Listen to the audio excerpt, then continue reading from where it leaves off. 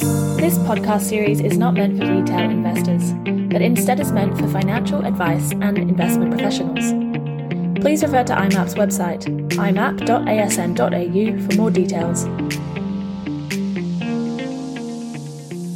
Welcome to this podcast in the IMAP Independent Thought Series. Today I'm joined by Will Riggall and Matthew Rencken. Will is the Chief Investment Officer of Clime Investment Management, and Matt is a Director and Private Client Advisor with James Street Advisors.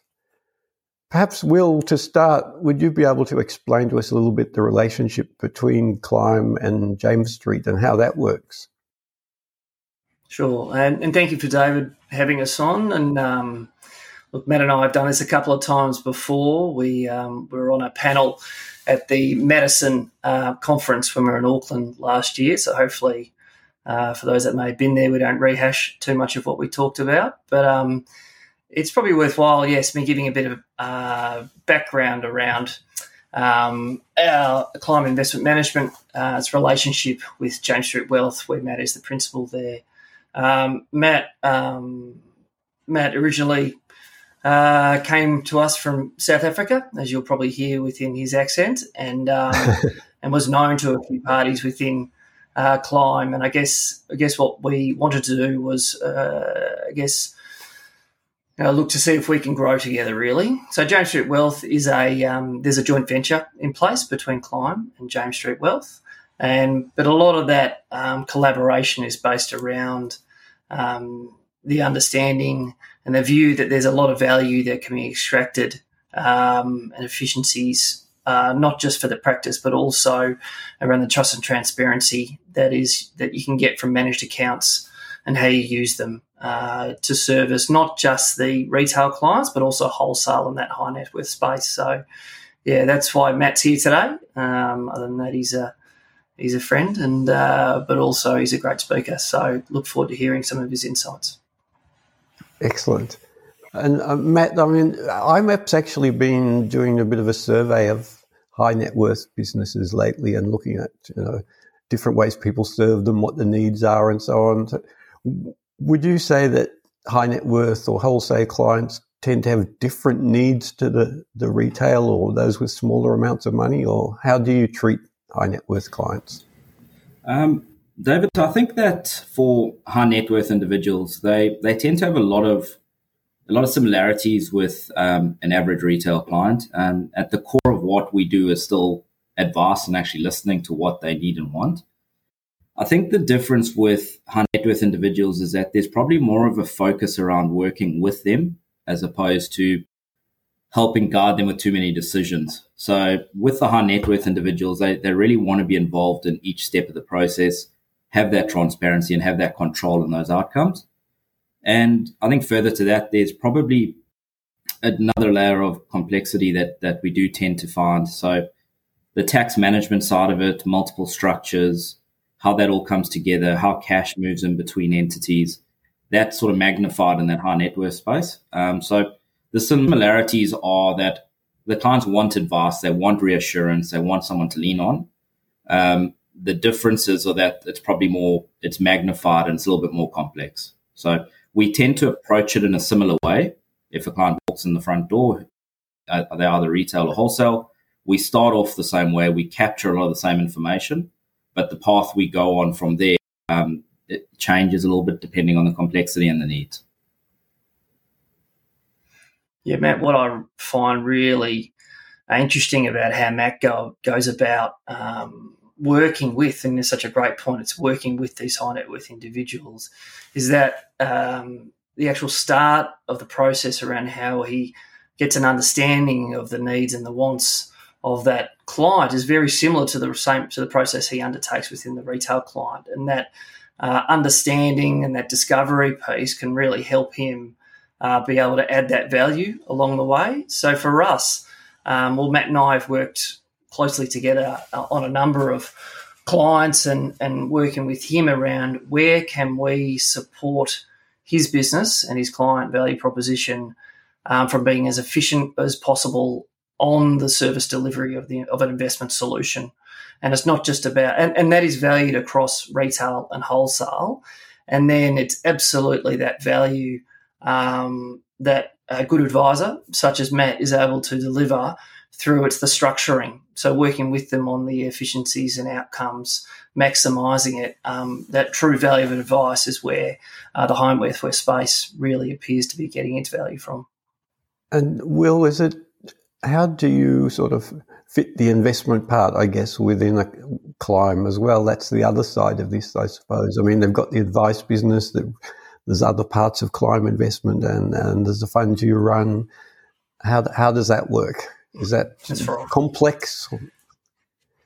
I think we've probably started a bit complex, but more and more we're just focusing on the core IP within Clime. So there was always advice within the group. There's Clime Private Wealth, which runs about $500 million for wholesale high net worth clients. And then with the purchase of Madison by Clime a couple of years ago, it really increased the focus that the group has and the understanding that we have around that advice value chain.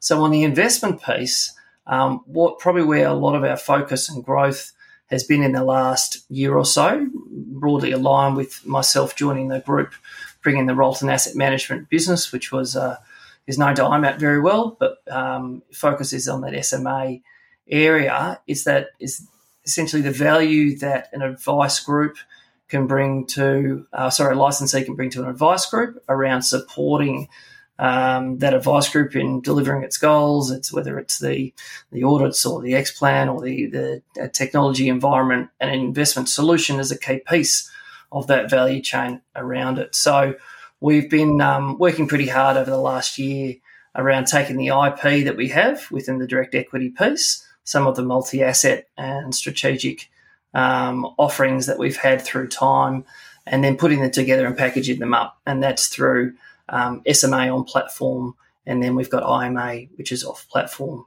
And it's a really interesting piece. And Matt actually uses both of those, and it's how we specifically work with each client to understand how we can fit the pieces together. And I guess as a last point, it is the pieces. There's more kind of using the pieces of the puzzle, whether it's Australian equities, international, whether it's through funds or ETFs or direct, and then pulling them together to be able to deliver Matt what he needs to build to service that client. So do you have a lot of interaction with the advisors and even the clients, Will, from your investment side? I think that it's a intentional strategy from Clime. We've always been very open communicators. I think that comes from John Abernathy, our chairperson, who is always looking to educate, and that education piece and that core principle flows through to how we work with advisors. So every 6 months, myself, John, and other parts of the team go around the country and educate in open forums, but also to our high net worth wholesale clients. We feel that is very important, that direct client contact. But we work with our advisors as and when they need us. But I guess a focus for us, and where we have invested significantly in our marketing and collateral to support them as they go, so they can take the information if and when they need it for their client reviews. I think, David, just to sort of echo that and further it a little bit, is, the resource that I have available to me is I have all of the skills and expertise of Will and his team and Clime and their team. We are the client facing, and we use those expertise to be able to convey and relay the way we manage investments efficiently. And I think the beauty of it is that we've got as much access to them as we need. That gives me a really, really valuable resource to be able to provide the right service, particularly to those high net worth individuals. So I think that, along with the regular touch point through the view that comes out and through the road shows, it gives clients a sense of comfort on who's managing their money and how it's being looked after. And I think that's the word you use there is that comfort, and it's the same. We talk about what's the difference between high net worth and the broader, people who access superannuation, that need to feel that someone's watching their investments, and has as much focus on them and care for them as they do themselves, that level of trust allows them to then, live their life. If they're in retirement, they can, someone's watching for when things change, will be reactive. And I guess that's one of the key benefits of that managed accounts environment is that we can be responsive. We do have the discretion to move the portfolio as and when we see fit, when the world changes or a stock has changed as well. So we think that's really important, but it's that core level of trust is really the same across retail and wholesale. And we kind of feel it's on us as an investment team to have the insights available for the advisor when they need it. So it actually helps us be less reactive. So we're not being called upon at different times. If we're actually comfortable to be more transparent, there's value for the advisor, but also allows us to be more focused on the day-to-day, which is getting the stocks and the positioning and the asset allocation right for the end result to be where it needs to be. It's interesting you used the word comfort, and I don't know, Matt or Will, what you think about this, but I know one of the things we heard when we went around talking to people about high net worth clients, particularly the sort of ultra high net worth even, was that they're often more conservative, more concerned with not losing their money. Someone sort of described it to me as, if you've made 50 million and sold your business, you want to make sure it doesn't disappear, whereas if you've got a few 100,000, you need to grow it. Yeah, I think I might just hop in on this one. I think a large part of it is that they've built their wealth, and one of the key differences I've seen between high net worth individuals and more retail sort of clients is that high net worth individuals have intergenerational wealth at the forefront of their mind. They want to pass that through to their kids. So they need comfort around two things, and that is who's managing it and how, and they want to make sure that those assets are protected. So a large part of what we do with some of our larger clients is that wealth transfer. And I think I would say that some of those clients are a little bit more cautious because they do want to pass that through and because they worked really hard to get to where they are. But the key thing that we give them comfort around is making sure that there's a succession and those assets are passed through. So that is one more thing that we do work quite closely with sort of multiple family members for that reason. The other thing, of course, with high net worth clients we hear often is the interest in the more exotic, if you like, alternatives, private equity, unlisted things, which don't always fit into the SMAs, the managed accounts and so on. How do you handle those sort of investments? So we typically, David, we run a core portfolio, sort of core and satellite approach. So we'll have our core portfolios, typically a multi-asset IMA or SMA, and then we will have satellites outside that lean more towards what a client's trying to achieve. So we have a pretty rigorous process where our wholesale APL is researched and vetted. And off the back of that, there's select funds that we use in different parts of the market. So personally, I like to use some funds that are private equity focused for some younger or more growth focused clients. And then we have some yield focused investments that sit outside of the traditional asset class and sit more along sort of credit lines and those sort of funds. And I think that's something that high net worth individuals do want. They don't just want vanilla. They want a little bit more. So I think we work quite closely with them to make sure that what we're recommending is in line with the core of what they want to achieve. But in order to do that efficiently and to give myself sort of comfort, we go through quite a rigorous wholesale APL process with Madison. So they do a lot of the research and due diligence, and only then are we sort of looking at those funds and seeing what fits the client's needs. That's right. The way he talks about it as a core satellite is really important.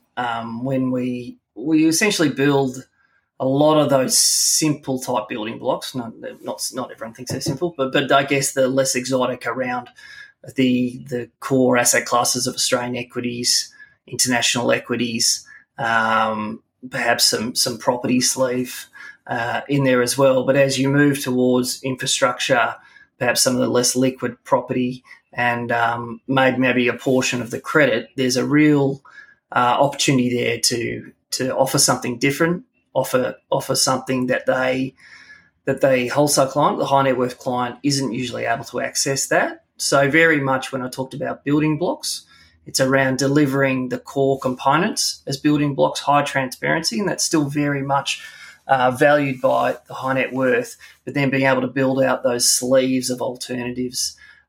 So, yes, Matt was right, and it's great that we talk about it. They do still have to be approved on there's an APL process, of course, but within those areas, it's really for us, it's around partnering. So partnering with those global players, with people, with groups who are doing really interesting things and structuring. But what we're also doing a lot more of is actually supporting our advisors in,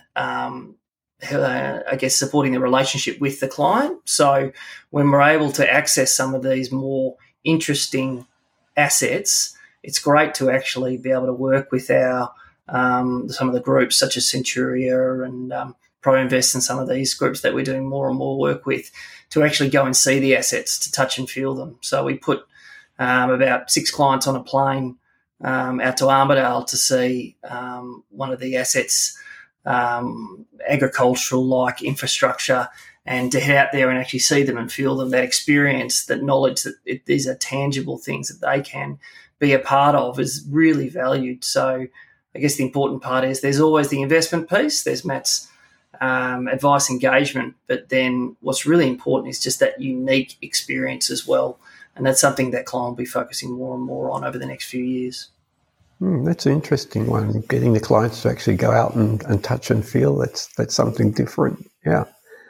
The other topic, gents, that comes up a lot these days, of course, is ESG. And to some extent, we seem to hear often that, it's in the headlines and everyone should be doing it. But I'm curious, obviously, Will, from your point of view, how much a part of the process it is. But Matt, maybe also, how keen are the clients? How many clients do you find come in and say that's very important for them? Is it becoming a bigger thing?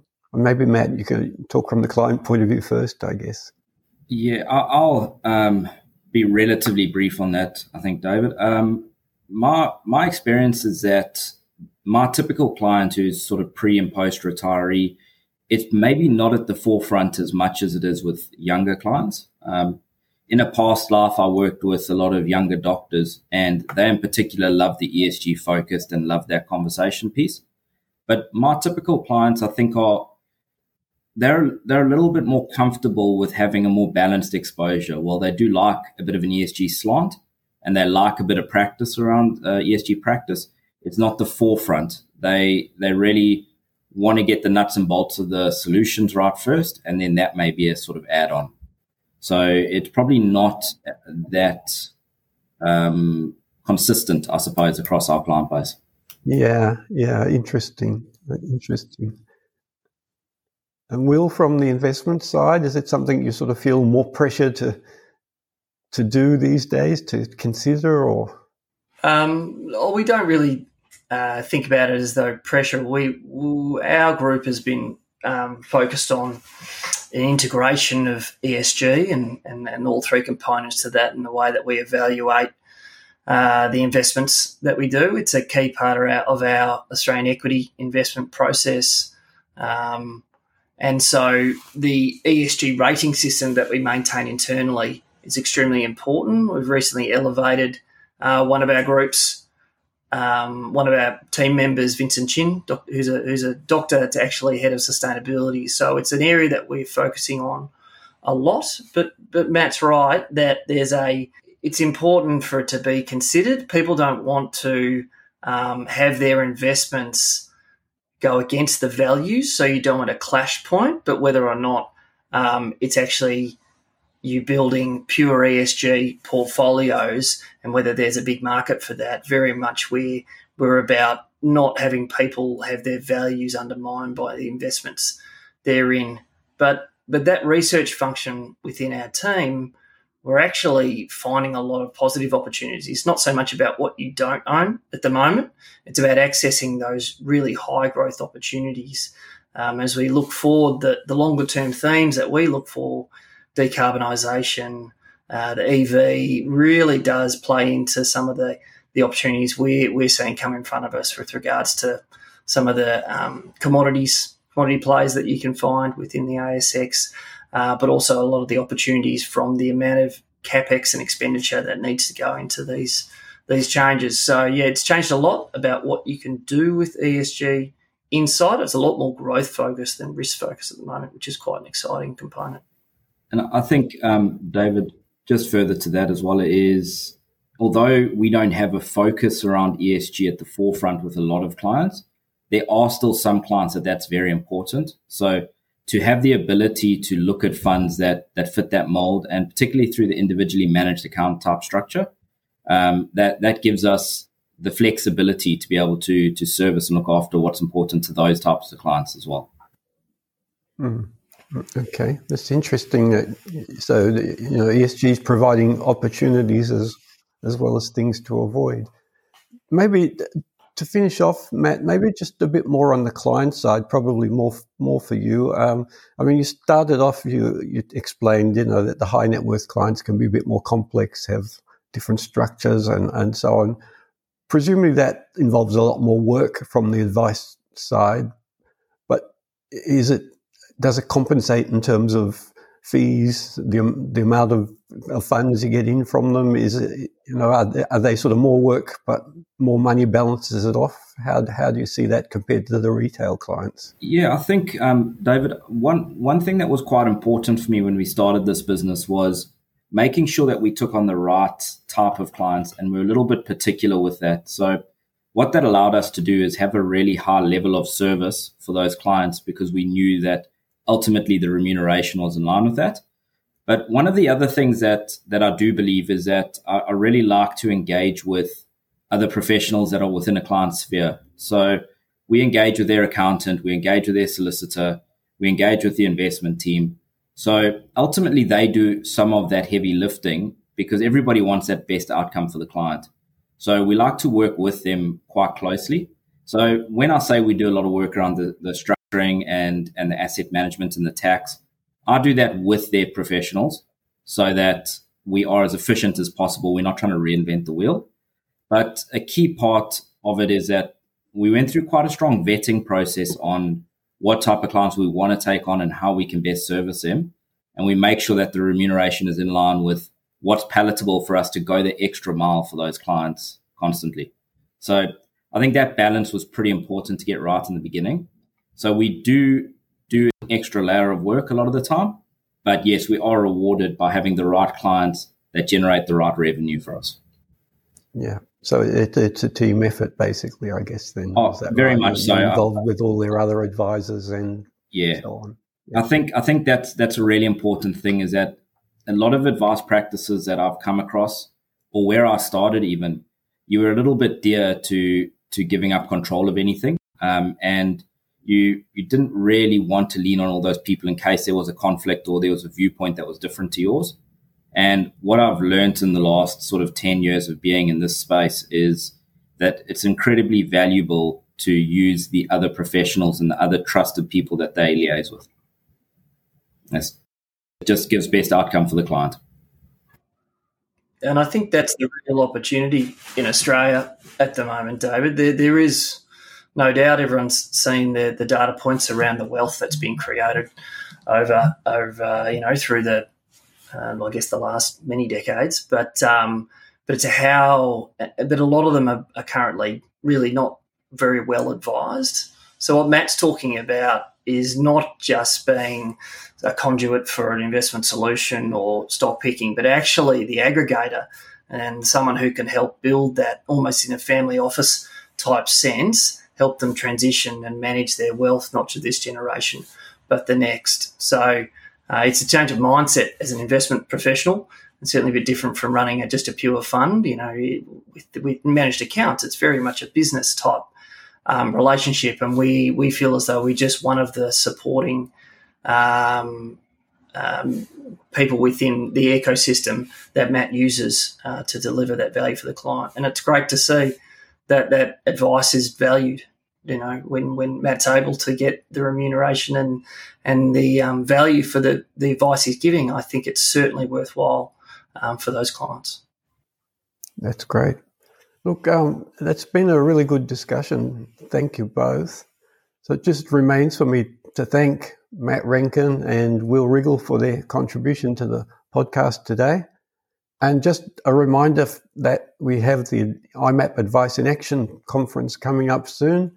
We'll be in Melbourne on the 18th of July, Sydney the 20th, and Brisbane the 25th of July.